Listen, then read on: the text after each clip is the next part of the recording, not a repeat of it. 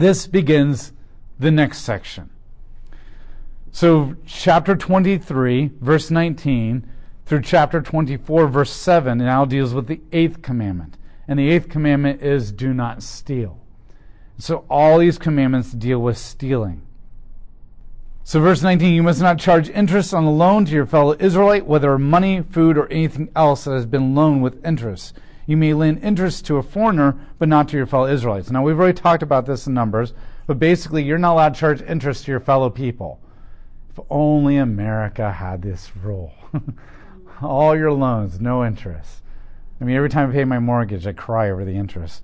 So the reality is you're not allowed to do. Now, you're allowed to do this with a foreigner, because the idea is the foreigner is not a part of the covenant community. The reality is there is a difference of being in the covenant community and being outside the covenant community. Now, it does not say that you have the right to cheat or mistreat or gouge the foreigner in interest. It just says that you're allowed to charge interest. And probably the idea is the foreigner is not a part of the covenant community, so there's a different reputation with the foreigner, and there's no guarantee that they're contributing to the community. And so the interest is protecting the people in the community from the foreigner trying to cheat them. But the fact that you're in the community now and you're part of the covenant, you're not allowed to charge your brother or sister an interest, because you don't have to fear them cheating you, because if they do cheat you, then they're under God, who they made a covenant with. And He's going to hold them accountable. And then God goes through vows. And it's interesting how often God just keeps talking about vows. I mean, this is the second time we've talked about vows in Deuteronomy. He ended Leviticus with vows. He ended Numbers with vows. And he just keeps going and says, you basically must honor your vows. You must honor your vows. Chapter 24, verse 1. If a man marries a woman and she does not please him because he has found something offensive in her, then he may draw up a divorce document, give it to her, and evict her from his house. And when she has left him, she may go and become someone else's wife. And if the second husband rejects her and then divorces her, gives her papers, and evicts her from his house, or if the second husband who married her dies, her first husband who divorced her is not permitted to remarry her after she has become ritually impure, for that is offensive to Yahweh. You must not bring guilt on the land which Yahweh your God is giving you as an inheritance. Now, this is interesting because just got done talking about how God hates divorce, and at the same time He's allowing divorce.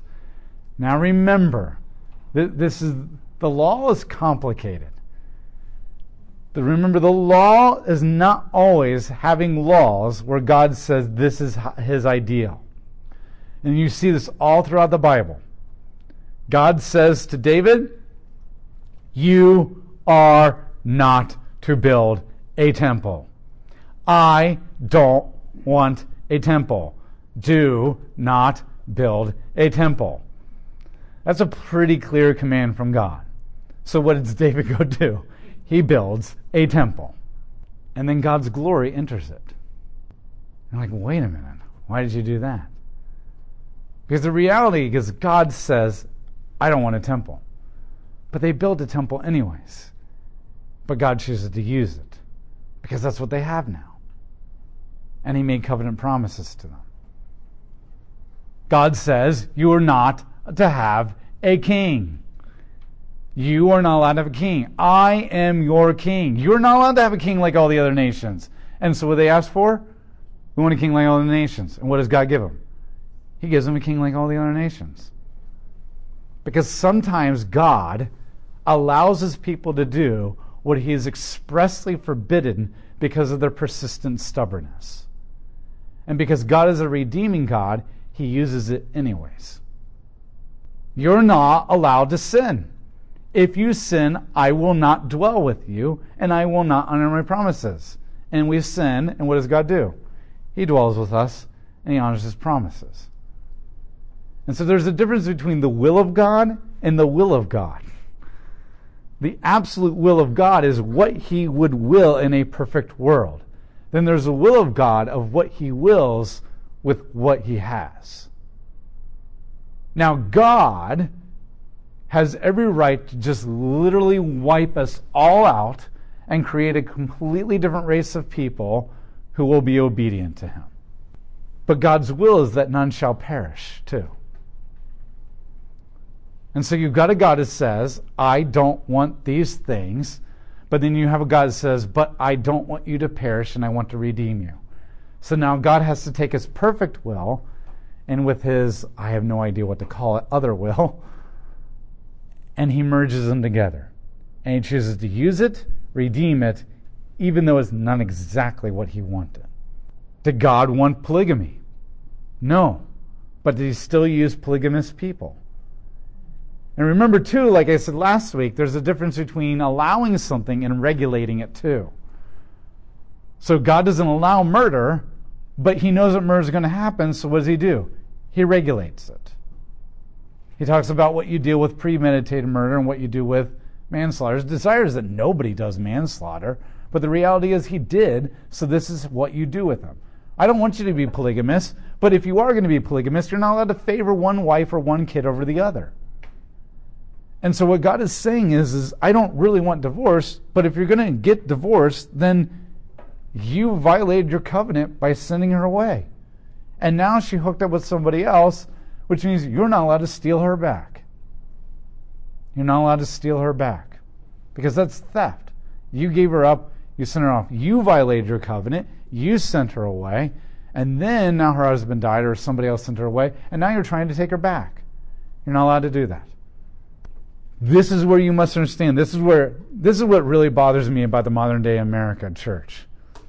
We have the audacity to be hateful and condemning towards homosexuality and affairs, but then we just act like divorce is just, well, bad things happen. That kind of stinks. And partly because the law is like this. We've completely misunderstood. Because it doesn't matter whether this law is here or not. What really matters is what God says. And what God says is in the prophets, I hate divorce. That's pretty strong. And when Ezra at the end of the book of Nehemiah is like sending everybody making everybody divorce each other and sending them away, that's portrayed as a very bad thing. They never talk to God. They never consult God. Ezra's forcing them all in this divorce and sending them away. And you'll just have to wait for those 2 books of Ezra and Nehemiah. But there's this constant theme of the Jews sending people away, sending people away, sending people away. Just after a whole bunch of prophets said, the new Israel will include everybody. Invite everybody in, invite everybody in. And then Ezra and Nehemiah are like, go away, go away, go away. And so when they force everybody in divorce and send them away, it becomes very clear that that was bad. So the narrator is making clear that Ezra was bad for forcing divorces. God says, I hate divorce. God's character never divorces us. In fact, he dies for us. And even Jesus says, why did Moses allow for divorce? Because your hearts are hard. Because you were going to do it anyways. And because you refuse to pay attention to the character of God, because you refuse to pay attention to what he was saying, because you were selfish, because you were only interested in yourself, because your hearts were so hard, Moses allowed you to have the divorce because it's better than everything else you were going to do. Because you probably would have started having affairs and all this kind of stuff, because that's what people do when they feel like they can't have a divorce. They start having affairs, and then that would have been destroying. And we already know that you know people by their fruit. And does divorce ever produce good fruit? No. So how can God say that this is righteous when it always produces bad fruit? Now, if you've been divorced or somebody in your family has been divorced, this is not, well, kind of is a judgment by God. But remember, with God, there's also forgiveness and redemption. And that divorce is no different than any other sin. But what it does mean is you can't use it as an excuse. Because the reality is divorce is still a sin. And divorce is still a sin that sent Jesus Christ to the cross. And to act like divorce is just a cultural thing that kind of sucks, but then turn on homosexuality and condemn it, that's hypocrisy. We should see all sins as sins that sent Christ to the cross, but also see all people as people that God loves and willing to die for. But oftentimes we condemn people that should not be condemned as if they're evil, and we permit certain sins as if they're not as bad. If we're going to be consistent, all sins are horrific, but all people are loved and forgiven by God if they repent. Now, I know it's a little bit more complicated than that, but that's just based on the conversation. So this is what God's saying. Yes, they may. Not that they're allowed to have a divorce, but when he does get divorced, this is what he must do to keep from sinning even more. Interesting, when we get to David, David's first wife was a girl by the name of Michal or Michael, however you want to say it. And he basically got married to her, and then when he fled Saul, he abandoned her. And then he got married again, got married again, got married again, and got married again. 20 years later, he comes back, and she's been remarried. Because when your husband abandons you for 20 years, it's kind of obvious. So he gets married, so what does David do? I want her back. And he forces her away from her husband, and her husband is falling behind her, crying and sobbing, but there's nothing you can do because if you disobey the king, you die. And Joab, Abner, basically threatens, says, we'll kill you. Go away, go back home or we'll kill you. And David forces her back into a marriage with him after stealing her from her husband after he abandoned her the first time. It's a violation of the specific law. It's a violation of the specific law. Once you understand the law, and then you go through the life of David, you realize, we've put him unjustly on a pedestal.